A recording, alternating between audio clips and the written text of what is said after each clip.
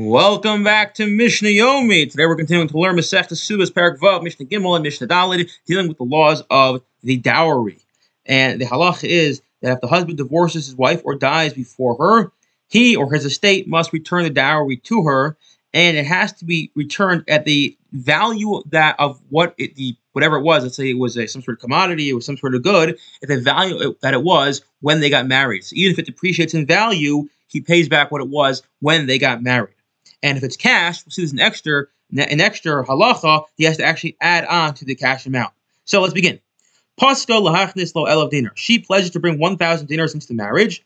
Hu poskin b'kenegda chamisha asa mana. He must pledge that in the event that there's a divorce or death, he's going to repay her 1,500 dinars in their place. Why? He has to give her 50% more. The way we establish it's 50% of whatever it was, he adds that on. So again, it was 1,000, he pays out 1,500. Why? This is interesting because we actually, when it comes to cash, because he now can do things, cash is fungible, and he can invest with it, he can lend it out, etc. Since he's going to get benefit from it, he actually has to pay for that benefit with a 50% tax, if you will, on the dowry. Okay. But what about with appraised goods? So, he pledged to pay her back whatever the appraised value is, less 1/5. So let's say she gives, I don't know, a beautiful chair, and it's appraised at 1,000. So he gives her back, he pledged to give her back 800. Why do we deduct 1/5? And the answer is because we always assume that the standard practice, it was the standard market practice, so it wasn't lying, that everyone would exaggerate the value of the dowry in order to get the bride married or get the groom excited about this bride. Oh, she's very wealthy. Look at what she's bringing in. But since it's assumed and everyone knew that it was exaggerated, therefore built into this is she says, I'm giving you this object of $1,000. And he says, okay, and if I die or divorce, I'm giving you back the value of it at $800. Next, if the appraised goods were actually what they were worth, let's say it was actually 100, the appraiser comes and says, this is 100, he goes, I'm giving you 100, ain't la money. He has to give her money back, he can't deduct 1/5.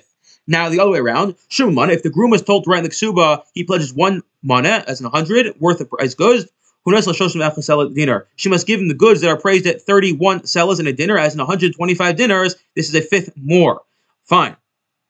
And if the groom was told to write 400, so who knows since Chamesh Mo? Same case, just with more money, she must give him goods that are appraised at 500 dinars, because the assumption is that although it's appraised at 500, really it's 400. We're just adding on this 1/5 in order to endear them. Mashachas and posik, what the groom pledges, hu posik pachos chamesh. He always pledges a 1/5 less than the appraised value. Great. Mishna Daled. Posik l'hafnis lo kasafim. If she pledged to bring cash to the marriage. So the point of this next mission is to say that whether we're talking about a large quantity of money or a small amount, it's always the same halacha.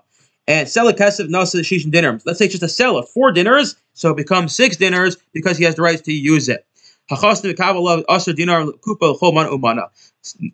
groom accepts upon himself that for every mana, which is 100 dinars in his wife's dowry, he's going to give her 10 dinars for her cosmetic usage over her cosmetic usage. Next. Very important. All these laws aren't hard and fast laws. Rather, it's according to local custom. Meaning to say, when there is no local custom, so we follow these Mishnayos. When there's a local custom that's established, we follow those customs. I wish you all a wonderful day.